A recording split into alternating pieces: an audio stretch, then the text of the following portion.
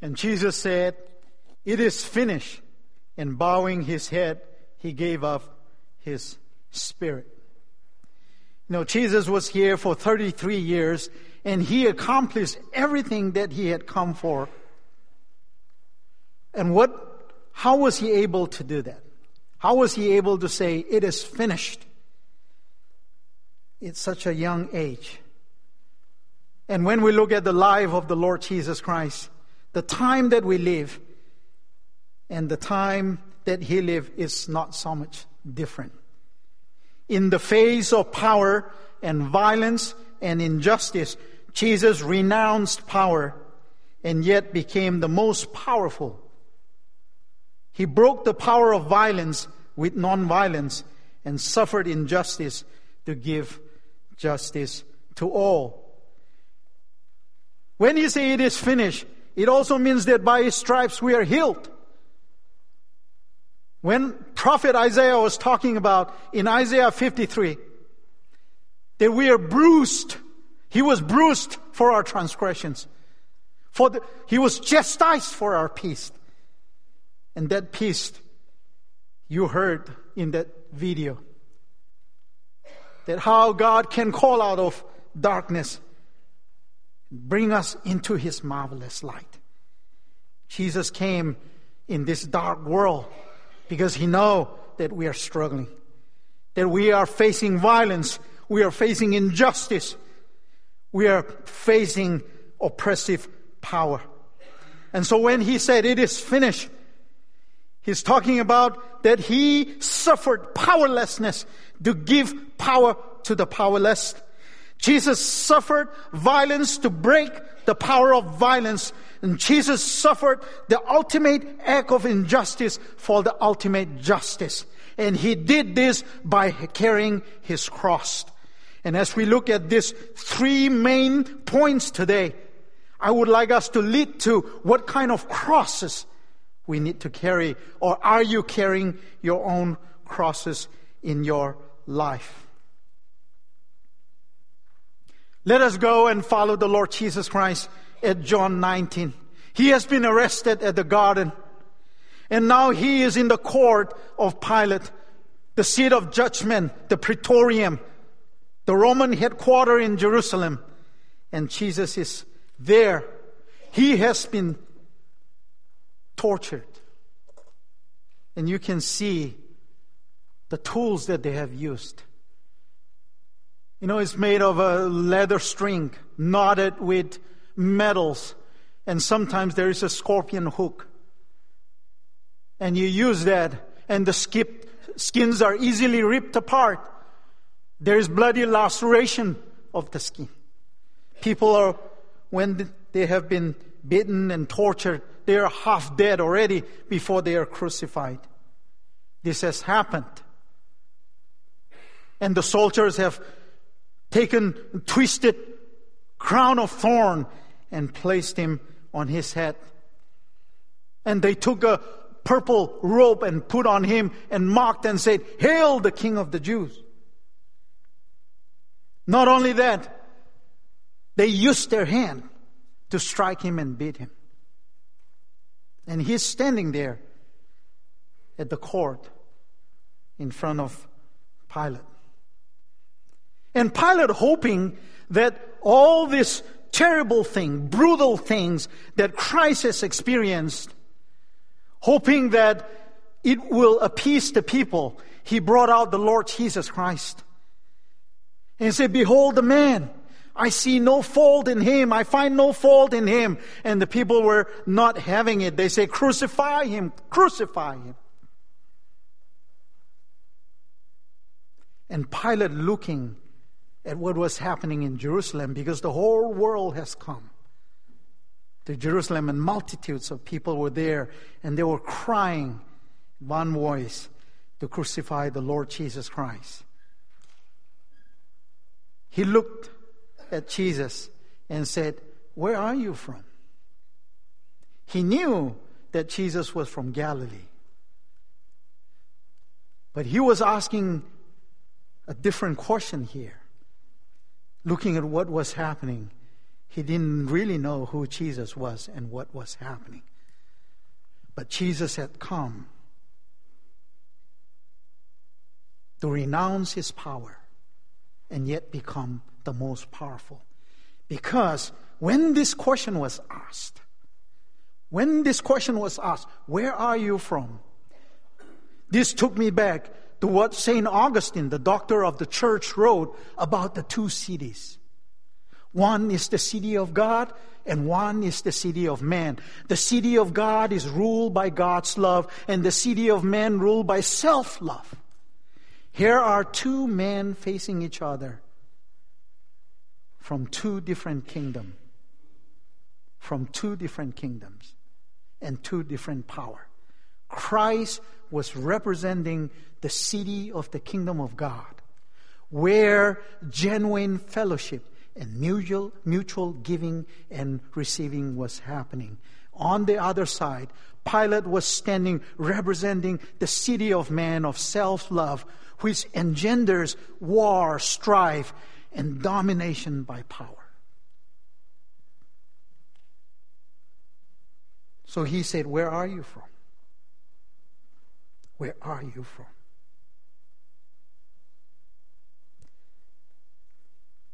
It is good to know where we come from and what we are called to do. Because if we don't know that, we wouldn't be able to say it is finished. Christ was able to say it is finished because of his conviction. Conviction of his mission. As he was standing there in front of Pilate, he was convicted. He had come with the conviction to die for the people, to save the people, to give new life to people. And as they were facing each other, Pilate said to him, do you not know that I have the power to crucify you and power to release you? And Jesus answered, you could have no power at all against me unless it has been given to you from above. He knew that his power comes from God. And he had stood there powerlessly to give us power. To renounce his power so we can have victory over anxiety, victory over depression, victory over our struggle in our daily lives. That he had renounced his power to empower us.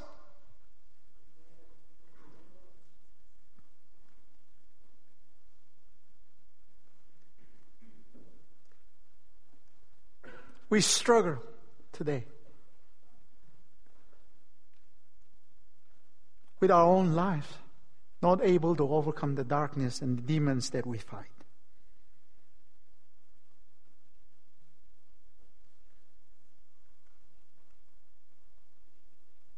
People are afraid, fearful. We see violence everywhere.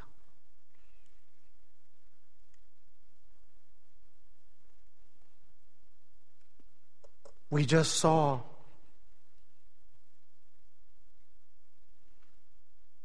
what happened yesterday all over in the country.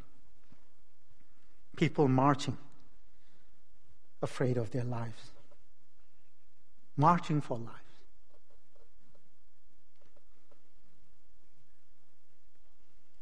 Our youth pastor asks our kids, how many of you are afraid to go to school? Fearful of your life. And all of them raise their hand that they are afraid.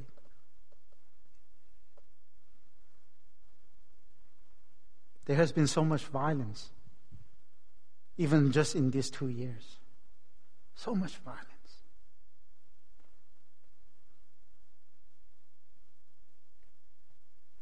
And Christ came as an antidote, an answer to violence by being non-violent.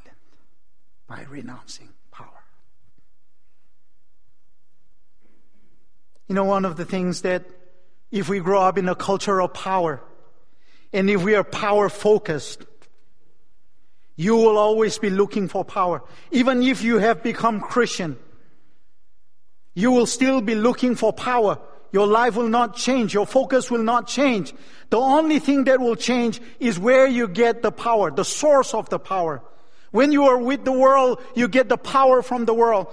But when you become a Christian, you're still looking for power and the source that comes from God. But when your focus change from focusing on power and looking at meaning of life and deeper meaning of life, then there will be transformation. When you're able to shift your focus or attaining and acquiring power in your life, and when you're able to shift to meaningful purpose and deeper meaning in your life, then there will be transformation. There will be transformation. Because Jesus renounced power. He suffered powerlessness to give power to the powerless. You know, the world is looking for people not with power. The world is looking for people with character. And your character, your conviction, is more important than your charisma.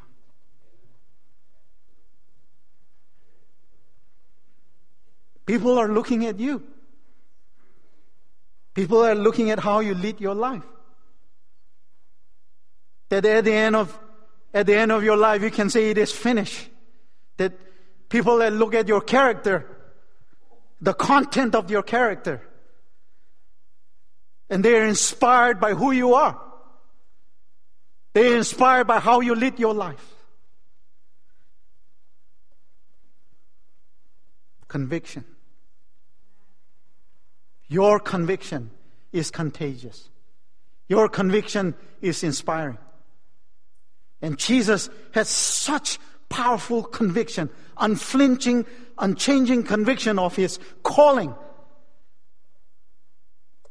that He died for us. He gave His life for us. One of the things that we want to look at as you read the scripture in John 19, as Christ was crucified, carrying His own cross. And as He was there on the cross, this is one thing He said. He looked down, He said to the disciple, "Behold your mother. Behold your mother." Jesus is dying on the cross, and when He looked down, He can see the women standing there. Mary, and Mary the sister, and Mary Magdalene.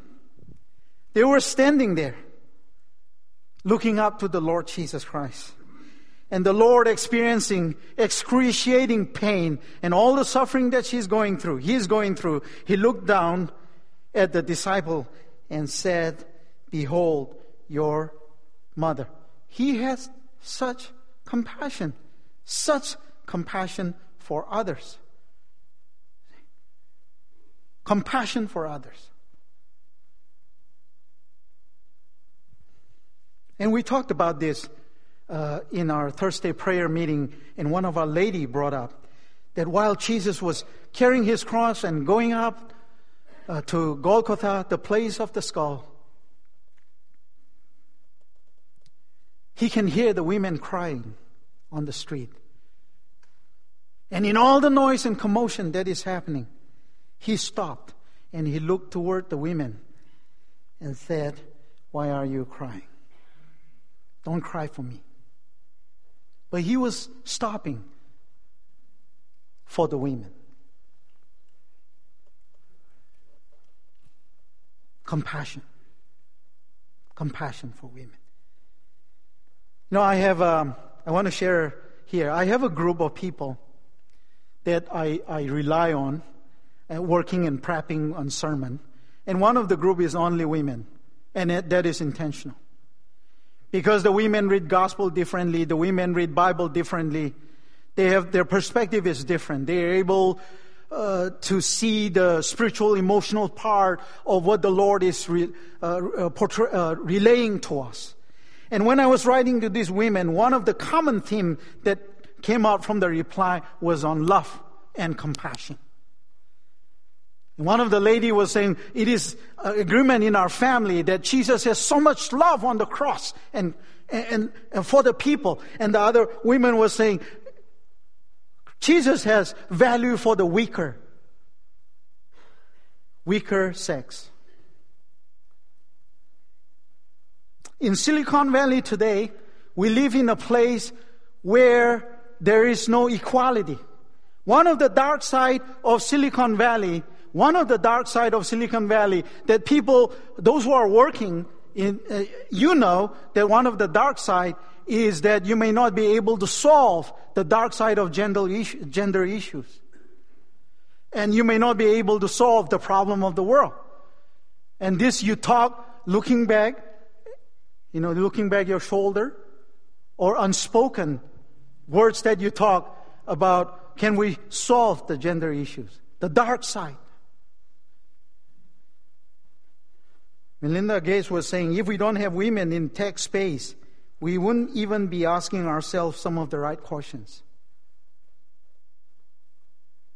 Compassion on others. Jesus had compassion on people,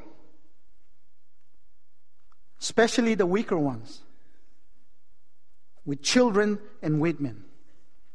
And when he was speaking from the cross and looking down on his mother and other women that were there, say, behold your mother. He was sharing his love and compassion. In their story is our story, that he loved us, that he died for us.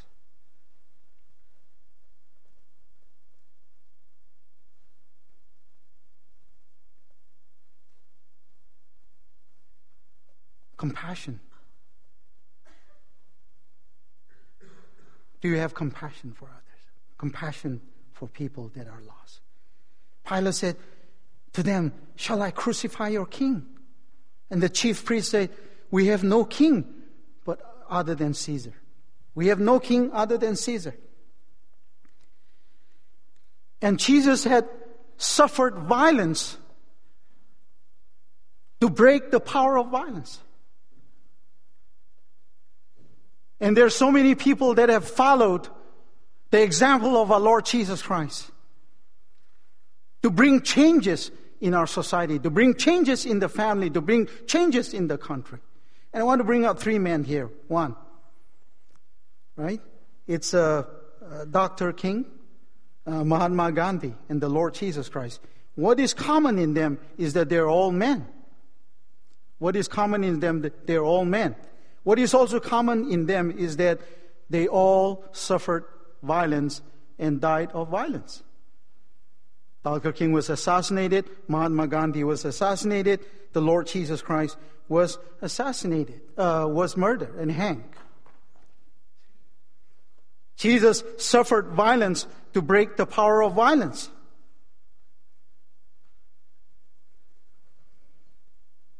And showing compassion is more important than simply being religious.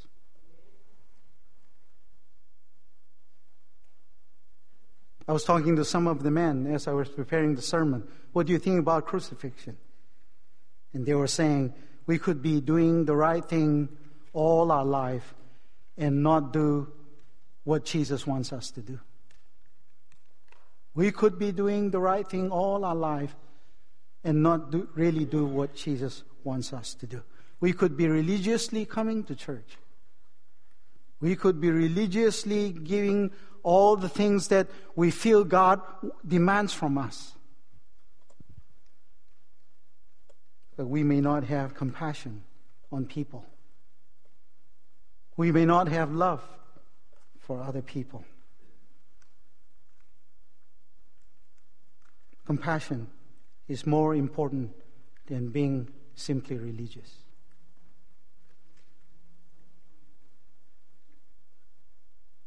So you look at your conviction.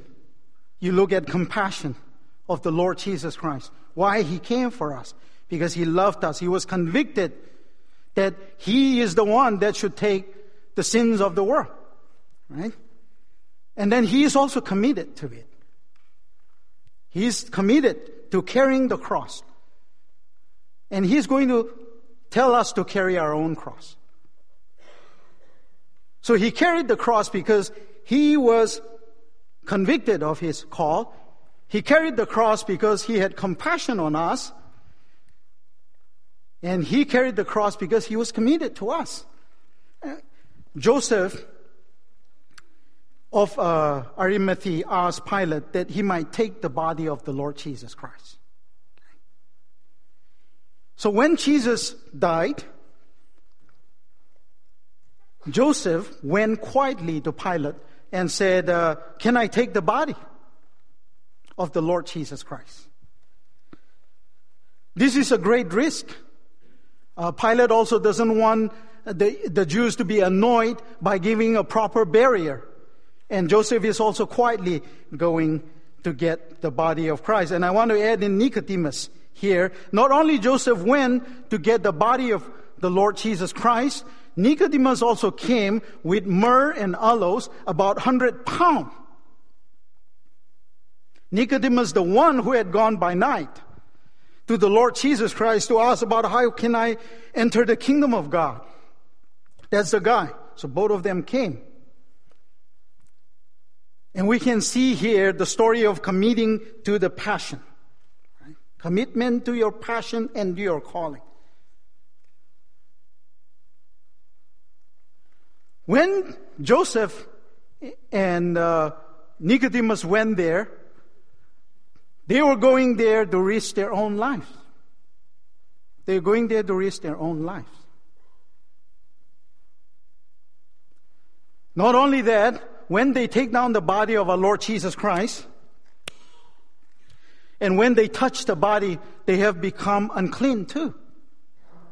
So what they are giving up here is that they become unclean, plus they have changed their discipleship and the allegiance from the leadership of Jerusalem to the allegiance to the Lord Jesus Christ.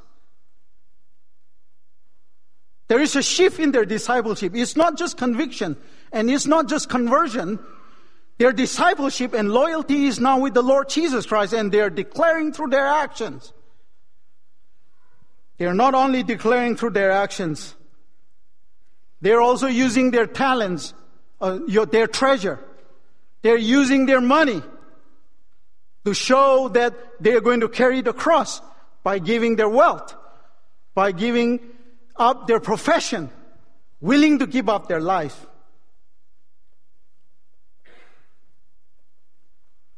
You know, commitment is more important than excitement.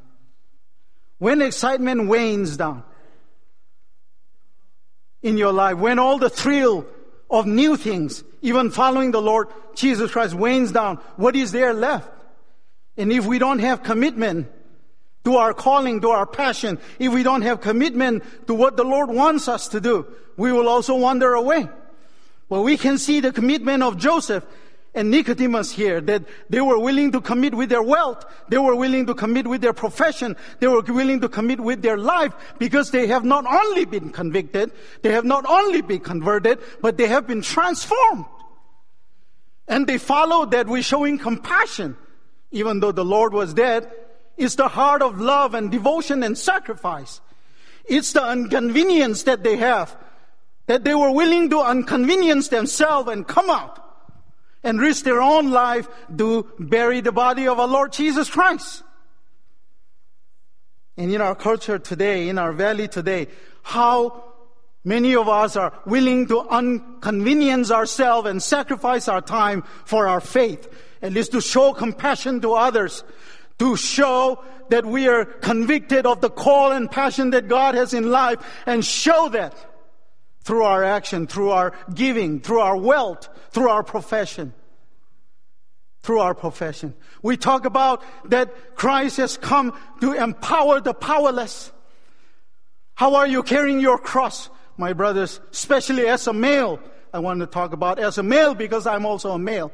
We talk about the toxic masculinity, where we are taught from a young age not to be sensitive, not to have empathy, not to have compassion. So when we have anger and frustration comes in our life, we don't know how to deal with that, and violence comes forth. How are we carrying our cross when we say we have compassion on other people, that we believe in justice for all, that we believe in equality? How are we living that life? If you're a leader, if you're a manager, if you're an IT engineer, if you're a VP, CEO of a company, how about we carry our cross and also show compassion on women to say they are equal in the workplace? Isn't that carrying our crosses?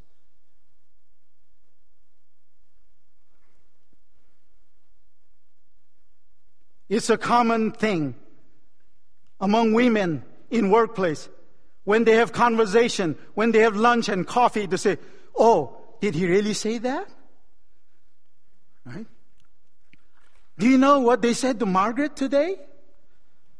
Those conversations there. Do you know what they said to Sharon today? Or Cindy today? And they talk about, "Oh, did he really say that?" Do we have compassion on weaker sex? Do we have compassion on children?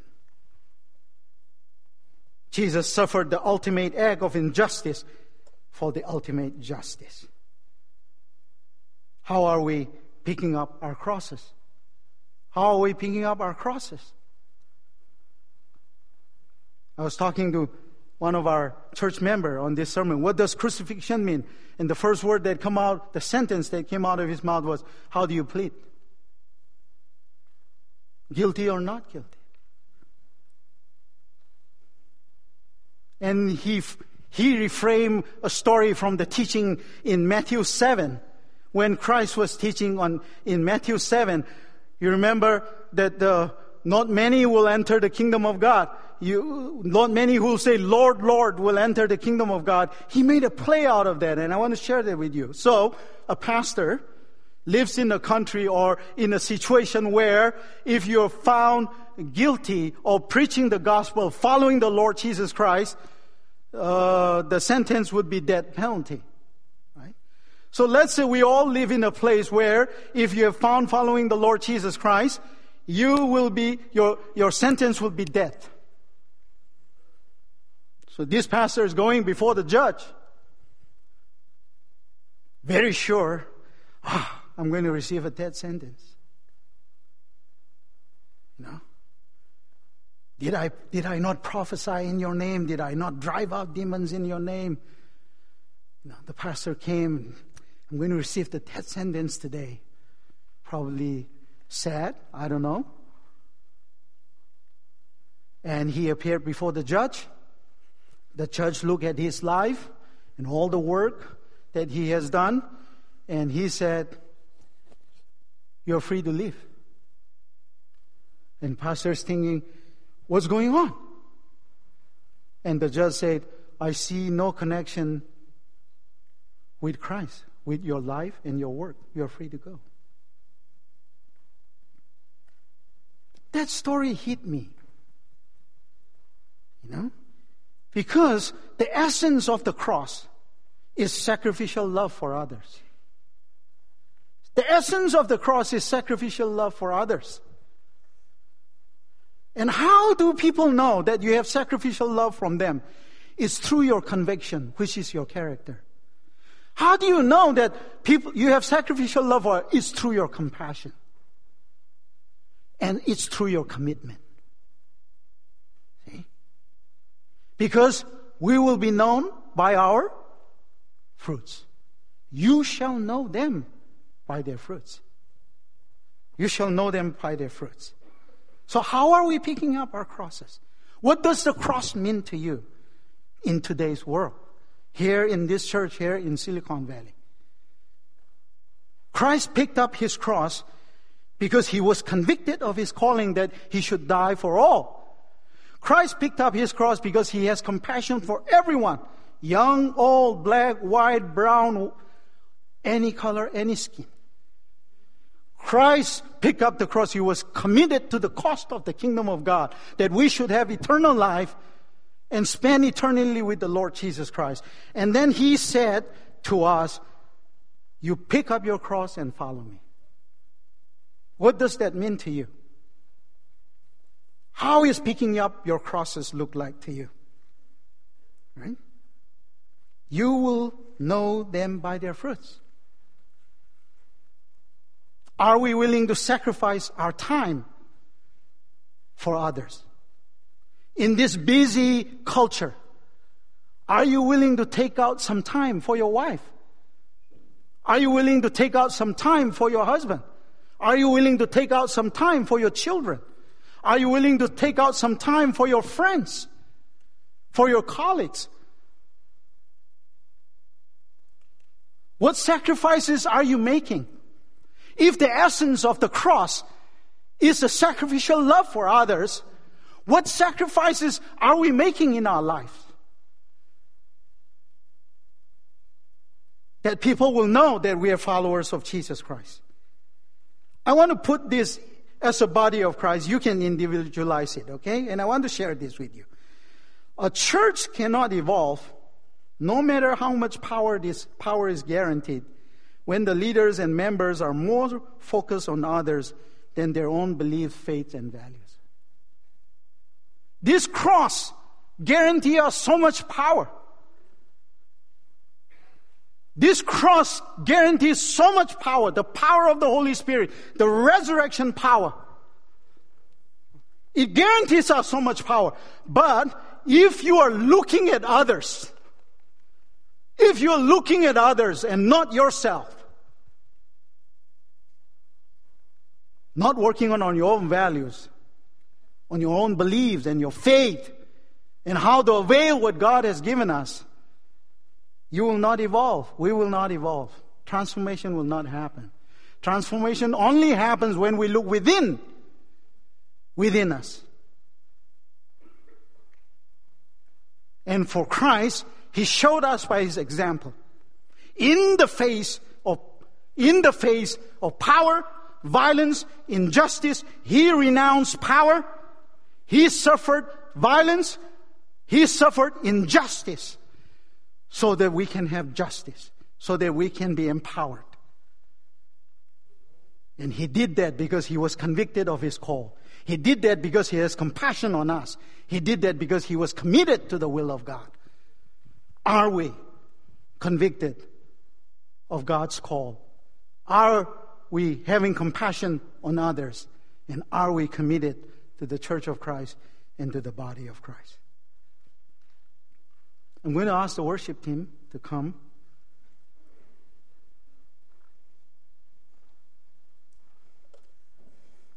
For Joseph, because John 19 ended with Joseph and Nicodemus.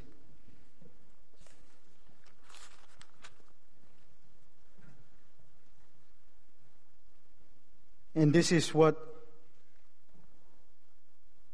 here it's written here. And now Joseph was a disciple of Jesus, but secretly because he feared the Jews, while Pilate's permission, he came and took the body away. He was accompanied by Nicodemus, the man who earlier had visited Jesus at night. Nicodemus brought a mixture of myrrh and aloes, about 75 pounds. Taking Jesus' body, and 2 of them wrapped it with the spices in the strips of linen. This was in accordance with the Jewish burial custom.